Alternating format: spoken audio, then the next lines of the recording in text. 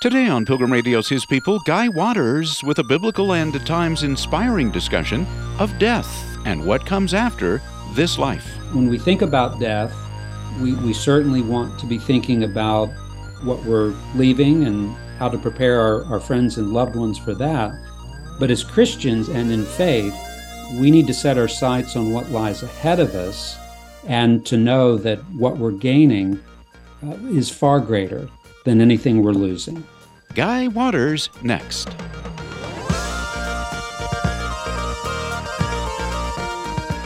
Dr. Guy Waters believes death, a topic often avoided, isn't something we can afford to ignore or trivialize. In his new book, Facing the Last Enemy, Death and the Christian, Dr. Waters sheds biblical light on common questions about death, the process of death, and what lies beyond the grave, for those who have faith in Christ and for those who don't. He's a professor and academic dean at Reformed Theological Seminary. Dr. Waters, we don't often see a book-length treatment of this subject. What led you to write it? The book arose out of a very specific and personal set of circumstances. One of the things I have the privilege of doing in ministry within the church is to fill the pulpit of a small and local congregation. One of the ruling elders, who's a friend, was in advanced stages of cancer and knew that he was approaching the end. He was a physician and so had a pretty clear understanding of what was happening to him. And so he invited me to help him prepare for death. He was a strong, vibrant Christian, and so he wanted to be ready to enter into the presence of his Savior. And so in those conversations came a Sunday school series for the whole congregation on the subject of death and dying. Just what is death and how do we make sense of it? How do we prepare for it? How do we help others? What lies on the other side of death? And sadly, he did not survive to hear the whole series, but he did live long enough that I was able to tell him that I was dedicating this book to him and his now widow. And so he strongly encouraged me to commit this series to writing and to seek publication. Ligonier graciously did, and so the book has been out for a couple of months now. Well, before I ask you some specific questions about death, early on in your book, you say that our modern culture and even the church sometimes makes it hard to think about death. And first, you call them cultural obstacles. There are a couple that you cite. Can you talk about that and what's behind those? I think to begin, we recognize that death is unpleasant, particularly to the unbeliever. And so there is no desire in the fallen heart really to reckon with death and what it portends. But our culture in particular has really mastered the art of not thinking about death and serious things. I enjoy sports and entertainment and all the things that we have at our disposal, but we have invested so much in that it has become, in many ways, and for many people, a distraction for thinking about serious things and eternity. And that can spill into the church as well. The line, sadly, between church and culture sometimes is a porous one. And so the church can unwittingly absorb the mindset of the world around us, and we can lose sight of the seriousness that the scriptures call us to have when it comes to these matters of life and death, matters of utmost importance. So that is what you refer to as the culture of distraction, but you say there's also a culture of distancing and denial, which is a little deeper. That's right. I'm very grateful for our hospital system, nursing homes, all the medical care facilities, and the thousands of compassionate, qualified men and women who serve sacrificially to care for our friends and loved ones, particularly in their last moments. And we wouldn't be without them. But we live in a world very different from even a few generations ago, where we were much closer to the experience of death and dying in our friends and loved ones. They were in our homes. They spent our last days with us. And that's often not the case. We're distanced from it. And so particularly young people have not had the experience of being with someone who's dying, has never been around someone who has died. Increasingly, it's uncommon for people even to have been to a funeral. So these are ways that I'm not saying there's some conspiracy. I don't think there is, but our culture is distancing death from us. And of course, when you're at a distance from something, you can almost think as though this just isn't there and it's not going to affect you. But of course, it's just a matter of time before it does. And ironically, of course, we see death depicted in films all the time in all kinds of different ways. We may feel like we're familiar with it, but as you said, many people, it perhaps hasn't really, especially younger ones, the subject has not become personal yet. That's right. I mean, our media have really refined very graphic and gruesome depictions of death, and that becomes the diet of entertainment for many. And at the same time, we've lost sight of what real experience of death is, and that's a tragedy. And you say that, as we just looked at the culture, you say that you're right, that the church often brings its own obstacles to considering death. Can you tell us what those are? You would think the church would be the one place where you would typically find a very straightforward biblical approach. Yes. And again, I think these are unintentional and in many cases well-intentioned. Couple of examples. I think churches, out of a desire to reach out to people, they want to bring people into the church. The danger is that churches can and have adopted a mindset of needing to do what it takes to attract and keep people. And there can be a subtle shift. Well, then we don't really want to get into such difficult subjects as death and dying and all that means. And so it's not that those get denied, it's just they don't really get addressed. And the teaching of the church ends up focused on other things. Or particularly in larger churches, we want to minister to people and minister to people where they are. So very often there are Sunday schools and discipleship groups that bring people of like age and background together in one place. And there's a lot that's good and positive about that. But what that means is that if you're a young married 20-something, you may not have regular interaction with someone in their 60s or 70s.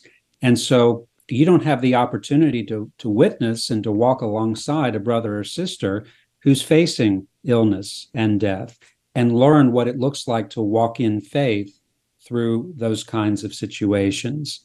So I think those are ways that even within the church, we can find ourselves distanced from these sorts of things. Well, my guest today on Whose People is Dr. Guy Prentice Waters, and we're talking to him about his new book, Facing the Last Enemy, Death and the Christian. He's a professor at Reformed Theological Seminary in Jackson, Mississippi. Well, Dr. Waters, you divide your book into three main sections, and can you tell us what those are and why you divided the book in this way? Right. Yes. So each chapter, and there are 12 chapters, is a question. And it's a question that we bring about death, and it's a question that Scripture raises and answers. And the first set of questions, part one, is subtitled Defining Death, just getting a handle on what is death. We shouldn't assume that we know what it is. We need to go to Scripture and think carefully about what death is. The second is subtitled Encountering Death. How do I face death? How do I help others face death? How do I get ready for death? Because I know that it's coming. And then the third section is subtitled Beyond Death. The good news of the gospel is that death is the last enemy defeated by Jesus Christ in his death and resurrection. So while God's people are called to experience death, we will not experience death as a conquering enemy, but as a conquered enemy. And so we have a glorious future that lies beyond death. And the scripture goes to great lengths to help us understand what that is and to whet our appetites and to prepare us for it in the here and now. And that's how we end the book. Well, definitionally, and I know it has, from what you've written, several, or at least a few different dimensions, but what is death? Well, death is not the end of my existence, according to the scripture. That's how many people think about death. Well, I'm here and then I'm not, and that's it. But the Bible teaches that we were created soul and body. You read that in the opening chapters of Genesis, and it's reinforced throughout. And because of sin, we will experience a temporary separation of soul and body, and that's what the Bible calls death. And the soul and body will be reunited at the last day. And if one is a believer, if one is an unbeliever, that reunion will be experienced in radically different ways. So what I've just spoken of is what we could call biological death, when soul and body get separated. But the Bible speaks of death in other and bigger dimensions. So there's spiritual death. Because of sin, we have no life towards God spiritually. We have no love towards him, no desire to be with him. And the Bible speaks of that as death. And as we look into eternity, if God in his grace does not step in and make the dead sinner alive, then we're looking at death eternally, where a person, soul and body, spends eternity apart from God, being justly judged for his or her sin. Whereas when death is overcome, that begins in this life when God brings a person to salvation in Jesus Christ. They're brought from death to life. And the life that's given in Jesus is eternal life. And so we have the hope of fellowship with God, of the presence of God into eternity. So death is something that carries with us through eternity, and death is something that covers and shapes the whole message of the scripture. And I know this one goes back to the very beginning of the Bible, the book of Genesis, but can you, and I know this could, the books are written on this, but why do we die? The Bible doesn't leave that to guesswork. Death is not part of the natural order of things in the sense that that's just how God created us, period. But death is the penalty for sin. And God said to our first parents, to Adam, if you disobey me, you will die. On the day that you eat of it, you will surely die. Well, God is good on his word. Adam disobeyed, and death was the penalty. And we know that Adam stood as representative for all normal human beings descending from him. And so we share in that penalty of death as well. So we want to be clear that death is not something that's accidental or just part of the way things are, but it is the penalty for sin. And interestingly enough, the scripture teaches that God has actually ordained the exact time of each person's death. In other words, it's not a random occurrence. That's correct. We're told that death is going to happen for everyone. It is appointed unto all people once to die. And we're also told that our days are numbered, that the days of our lives have been appointed by God's eternal decree. And so we will live as long and no longer than God has appointed us to live.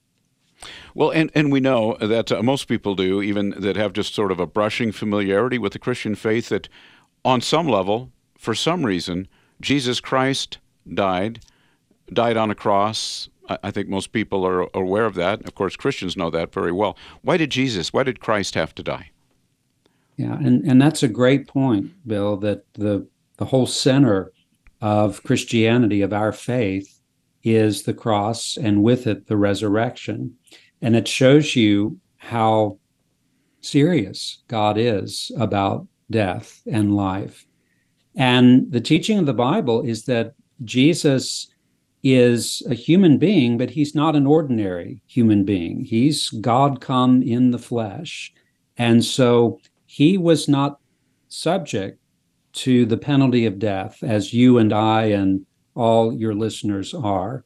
And unlike us, he obeyed God perfectly. He didn't deserve to die, but he died an accursed death on the cross. And why is that? Well, not because he deserved it, but because he died in the place of sinners.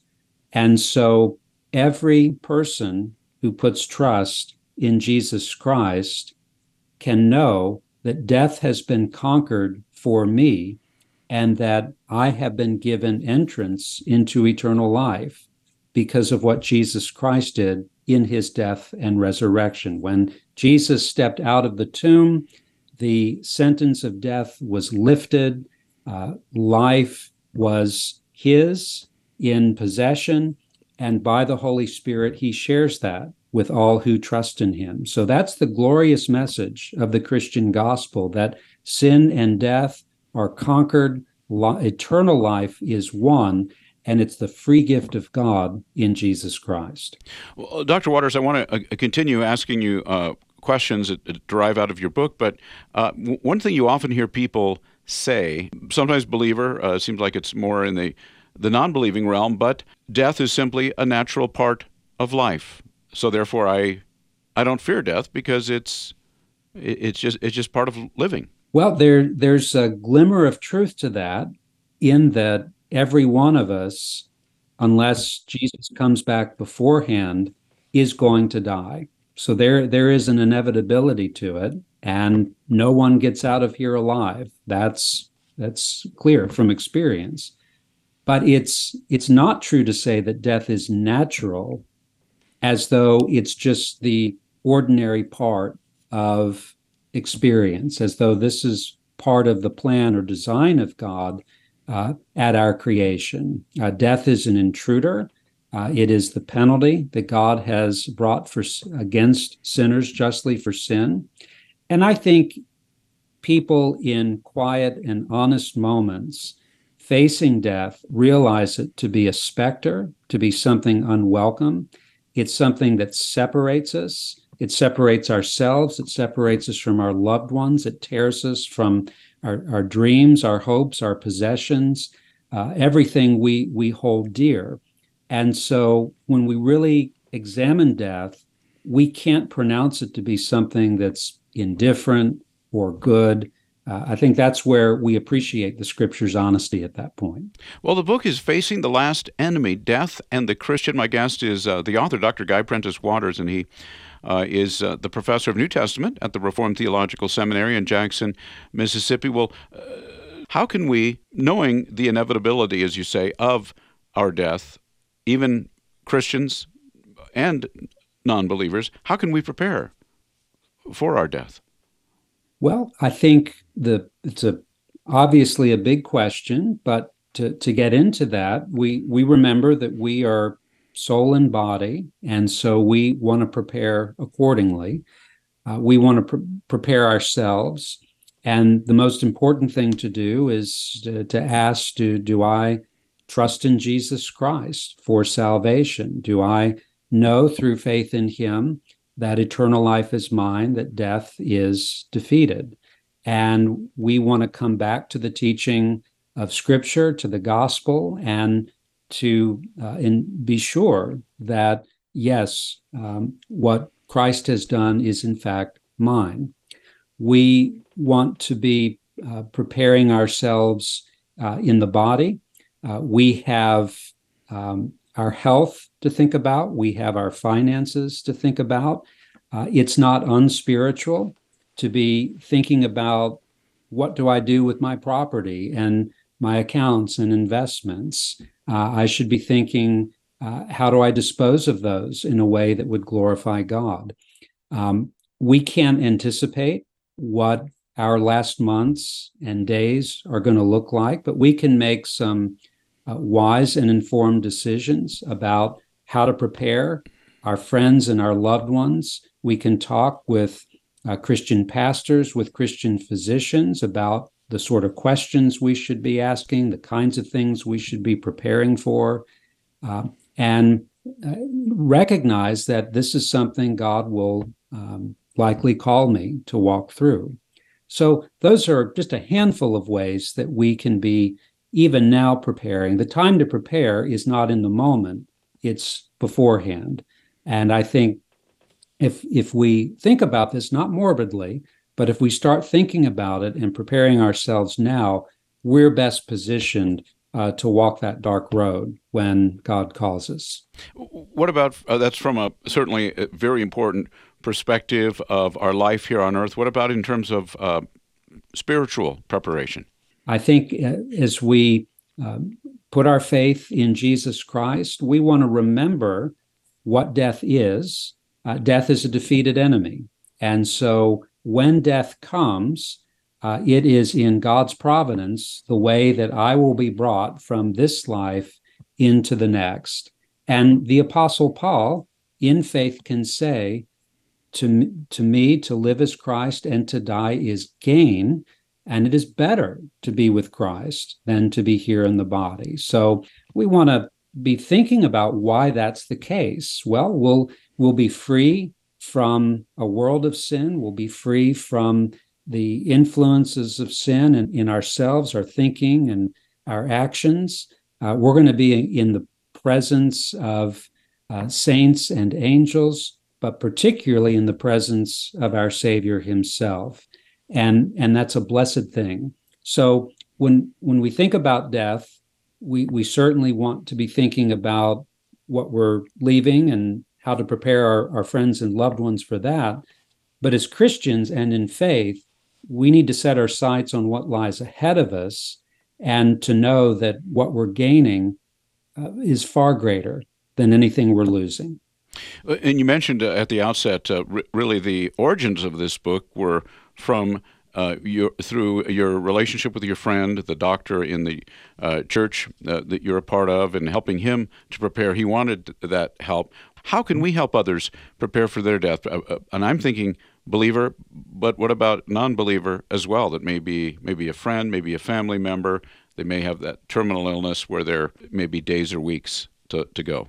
I think the most important thing we can do is to draw near to them. It's an uncomfortable thing to be with them, particularly in those moments.